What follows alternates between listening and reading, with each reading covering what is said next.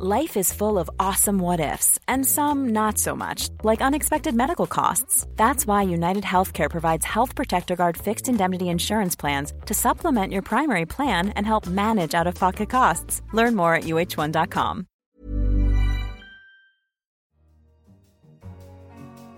This is Babbage, a weekly conversation on technology and science.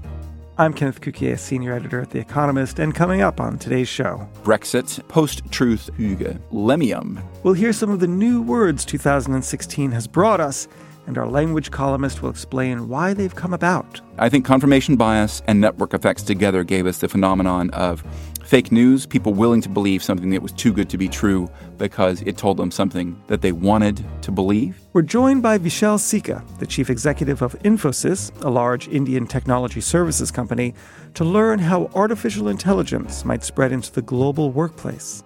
I see a future in which AI technology, automation technology, really amplifies the effect of people and enables us to do more. More on that later. Also, we'll hear about a new device that exploits the age-old technique of using smell to detect illness. They were able to build a device that's able to detect 17 diseases total. And the technology's pretty sleek, in fact. But first, we'll take one last glance back at the absolutely horrid year that was 2016. It was a surprising 12 months, to say the least, in which abnormality became the new normal. World-changing decisions were made against a backdrop of populism, cyber warfare, and climate change. Little wonder we were at a loss for words to describe some of the bizarre events. In fact, we had to invent new words. Here to dissect them is Lane Green, the writer of The Economist column on language called Johnson. Lane, welcome. Thank you. In your column this week, you select the finest new words of 2016. So what have you chosen? This year had a real crop of runners. At the top of the list are Brexit and the associated words with the Brexit phenomenon. Brexit was not the first portmanteau word with exit in there. That was, in fact, Grexit from a couple of years ago when it was possible that Greece would be bumped out of the Eurozone. Grexit never happened. Brexit did happen. It's going to happen. Brexit means Brexit. And therefore, we're going to be talking about it for quite a few years, and it's going to go in history books. There's no doubt in my mind that Brexit is going to be in our lexicon for decades to come. That's great. So what else is on your list? In slightly less grim terminology this year, I picked two words that at least were just amusing. One is the Danish word hygge, which became a big publishing phenomenon here in Britain. About 9 books have been either already published or planned for publication on this idea of hygge, which is the Danish idea of sort of coziness and relaxed happiness. Usually a fire is in the mental image and a cup of hot tea or maybe mulled wine. And Britain just went crazy over this phenomenon this year. And I've never seen so many books published on an obscure Danish word or obscure concept of any kind like this. As it happens, I go to Denmark quite frequently. My wife is Danish, and so I got to ask some Danes about this, and they feel that Britain has just got hygge all wrong. Hygge is about friendship. It's about coziness and in a relaxed, good time, but it has nothing really to do with mulled wine and a fireside. It has just as much to do with good dirty jokes and a cigarette and a beer and a bus shelter, just so long as there's that coziness, that ease, that sense of being with old friends and in good company. Spell it for our audience. It's Hygge, which is why a lot of people will say hygge or hygge, but it's hygge. Thank you. Okay, so lots of words are coming in and out of our audioscape. Behind it is a lot of science. As a language columnist, what have you seen over the years? What I think is happening with new words is that the cycle of growth and decay has sped up quite a lot. If you think about Twitter, nobody decides what the official hashtag for a phenomenon is going to be. But once one catches on, it spreads through Twitter incredibly quickly, and it pretty much kills off all of the other competing hashtags. So within a couple of days or even a day, people are using the same hashtag to talk about the Green Revolution in Iran or Black Lives Matter. And once the hashtag becomes quasi-official, even though no one has ever chosen it officially, it has spread faster than any word could have spread before this kind of technology. And so the same goes for slang and new concepts. 2 of my words of the year, and we can talk about them in a moment, are post-truth and fake news. And for a time, nobody was using those words, and then suddenly everyone was using them. And in the old days of literal word of mouth, when you had to have heard them said and then said them to someone else, obviously that cycle just took quite a lot longer. Now, with social networks, they just spread perhaps faster than wildfire, because these things literally spread through the speed of light through fiber optic cables. So let's end on fake news and post-truth. This seems to be a real vestige of digital media. Yes, I think it's absolutely a vestige of digital media, but it does piggyback on pre-existing concepts that we have to describe some of these phenomena. I think two of them that strike me are the idea of network effects, which means that things will spread through networks very strongly, and pre-existing networks tend to reinforce themselves. Companies will tend to hire people like the people they've already hired because the people they have on the staff will recommend their friends, and those friends will tend to be like those people. And so existing features of a network tend just to strengthen over time. And this is exactly how people get only conservative news or only liberal news, because they're only friends with people who share those views. And then things like Facebook's algorithm, which finds out what you like and feeds you more of it, very strongly tends to push that effect even more. And so network effects is an old concept, but it's a very useful one to bear in mind. And the other thing that psychologists are well aware of is confirmation bias. We tend to look for and like news that confirms what we already thought. And it's incredibly important to know that everyone does this. Even the psychologists themselves know that they are susceptible to it. Everybody is susceptible to confirmation bias. So at least if you have this concept in your sort of conceptual toolkit, then you can try to either blind yourself to it in the case of designing an experiment, or you can try to break out of it by making sure that you expose yourself to things that you know you'll hate, that you know you'll disagree with. I think confirmation bias and network effects together gave us the phenomenon of fake news, people willing to believe something that was too good to be true because it told them something that they wanted to believe. And my word of the year, my choice was post-truth. And the reason I think that's the bigger and more important concept is because so many of the political memes of this year were not even really intended to be taken seriously. And Donald Trump in particular was a past master of this. He said things that were so outrageous, they were not even intended to be taken as facts or as serious statements by his audience. He said things like, "No one respects women more than I do." This after a series of wildly misogynistic comments and a famous tape where he bragged about groping women. Now, this isn't actually intended to be taken as true. It was just one of those things that fills the air and makes his audience just laugh and just say, yes, he's on our team. He's done it again. And he said so many things like this, and they were so successful with his supporters that I'm really worried that other people will have seen how successfully he pulled this trick off. And the idea of trying to stay in the general postcode of the truth is going to decline as politicians become a lot more like entertainers, where whether what they say is true simply doesn't matter like it used to. Lane, before I let you go, I want to ask about one word of the year, which actually did not become a word of the year, related to science. Yes, well, as chemists and physicists are wont to do, every once in a while they'll get together and smash more atoms together until they get a new element, a bigger and heavier one than they've ever made before. And when they got to number 115, an official body, which is the International Union of Pure and Applied Chemistry, has to decide what that new element will be called. Well, there was a proposal, because this is a super heavy metal, to call the metal lemium after Lemmy, the bass player and singer of the band Motorhead. And unfortunately, lemium did not make it. I love the idea of a heavy metal called lemium, but instead the researchers at a Moscow institute who had worked on it won the prize, and so it will be called Moscovium after the city of Moscow. And so join the list of a boring bunch of elements named after the places that they were discovered, like berkelium and californium and europium and so forth. So it's a word that never happened, but in my mind, element 115 will always be lemium. And 116, we can hope, will be a conostinium. Very good. We'll see. Thanks a lot, Lane. Thank you. If you have any new words from 2016 that you'd like to share with the Babbage community of listeners and the team here at The Economist, please email them to radio@economist.com and be a part of the conversation. The idea of artificial intelligence has been around since computing first took off in the 1950s. However, the techniques are now leaving the computer science lab and going into business to solve practical problems in a way that just never happened before. How it will integrate into the workforce remains unknown. For AI to fulfill its promise, companies will need to change their processes and employees will need to change their skills. One company that hopes to lead the transformation is Infosys, the large Indian IT outsourcing company. With us to discuss its ambition and the potential of AI in the economy is Vishal Sikka, the chief executive of the company, who happens to also have a PhD in artificial intelligence from Stanford. Hello, Vishal, and welcome. Hi, Ken, it's great to be here. So my first question to you is, why is Infosys going into AI? The world around us is in a very fundamental and profound way being transformed by software and by digital technologies.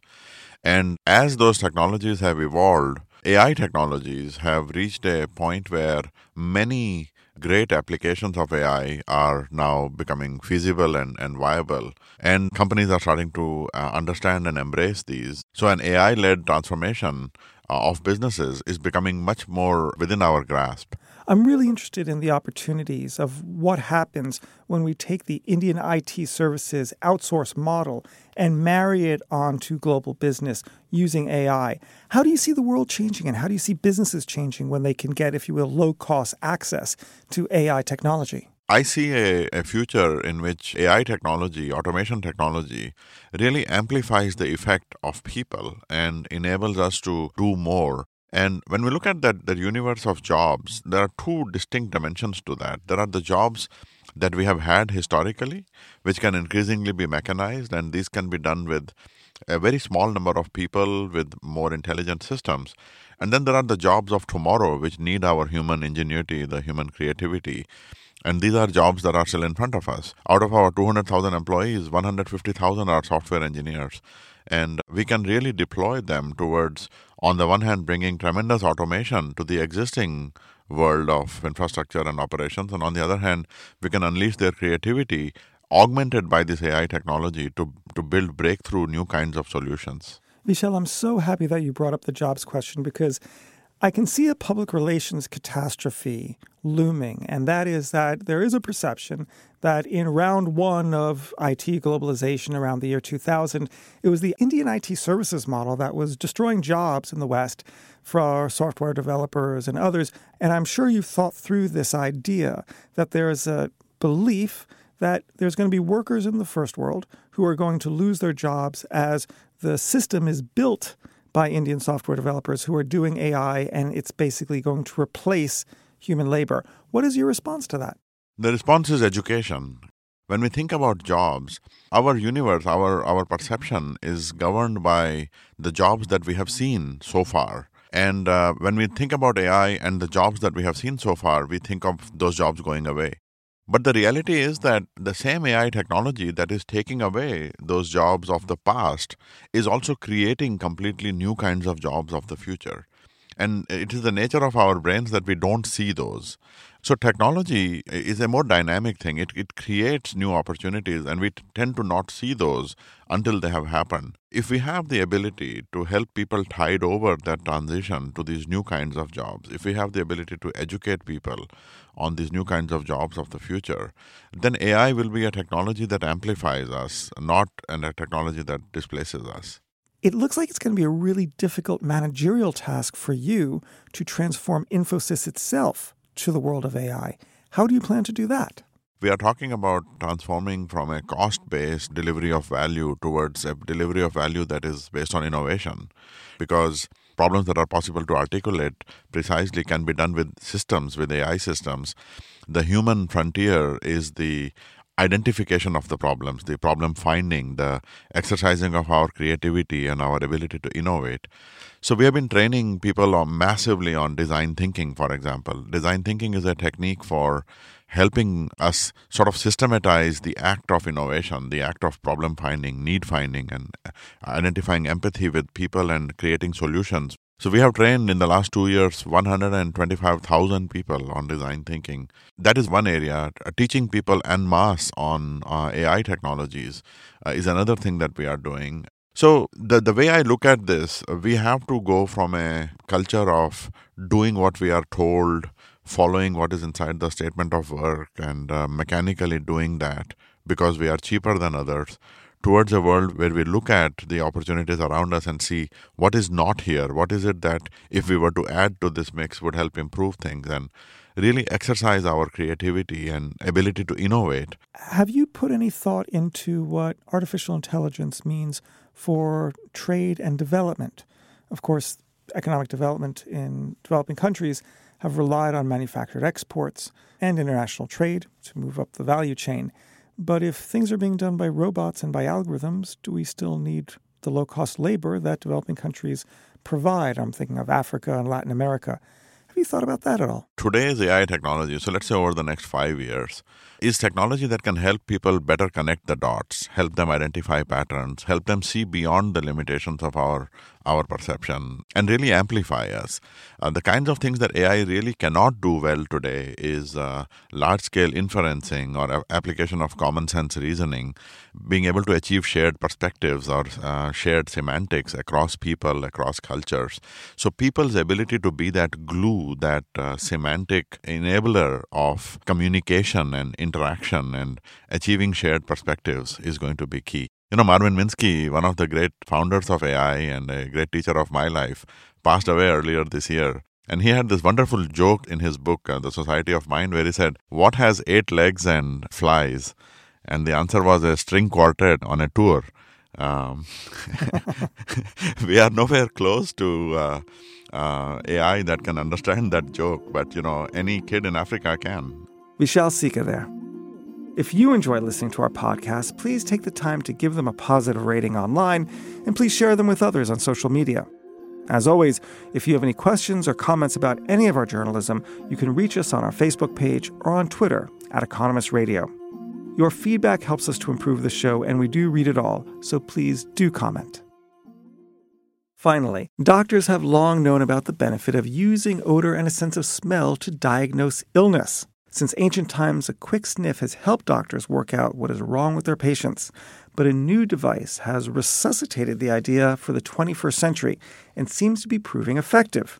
The Economist science correspondent Matt Kaplan joins us now on the line with the story. Matt, what are some of the examples of diseases that can be detected simply by odor? So we've long known that if a diabetic patient has not enough insulin in their blood and they're building up too much sugar, which is a lethal condition, their breath starts to get this fruity odor to it.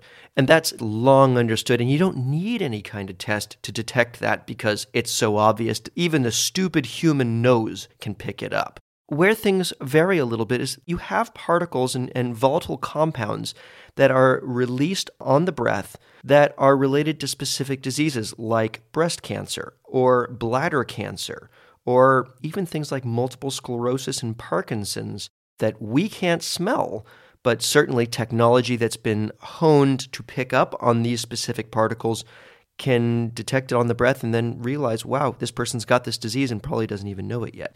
And the notion of actually having a technology that can do this is not new.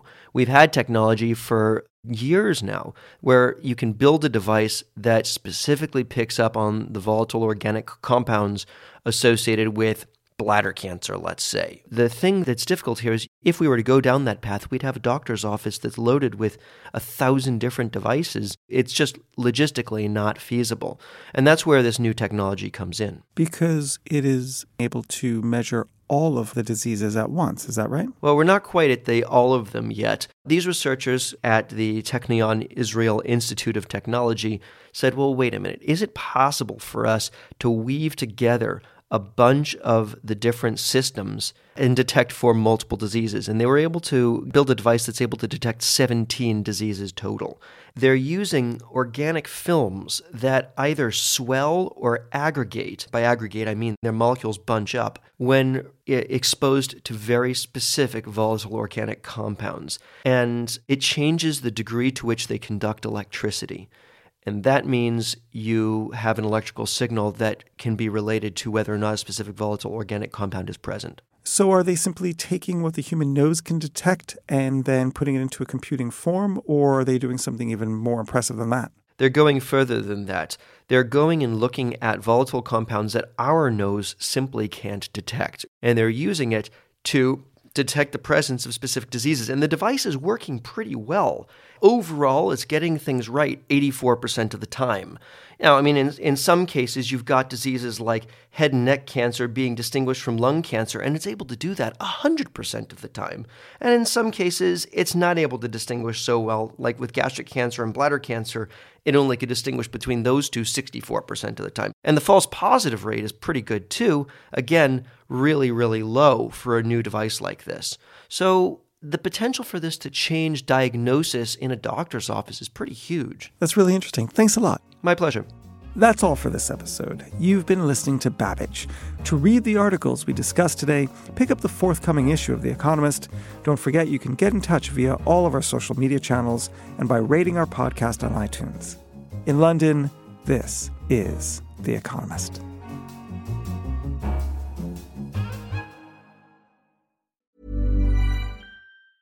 Planning for your next trip? Elevate your travel style with Quince. Quince has all the jet-setting essentials you'll want for your next getaway, like European linen, premium luggage options, buttery soft Italian leather bags, and so much more. And is all priced at 50 to 80% less than similar brands. Plus, Quince only works with factories that use safe and ethical manufacturing practices. Pack your bags with high-quality essentials you'll be wearing for vacations to come with Quince. Go to quince.com/pack for free shipping and 365-day returns.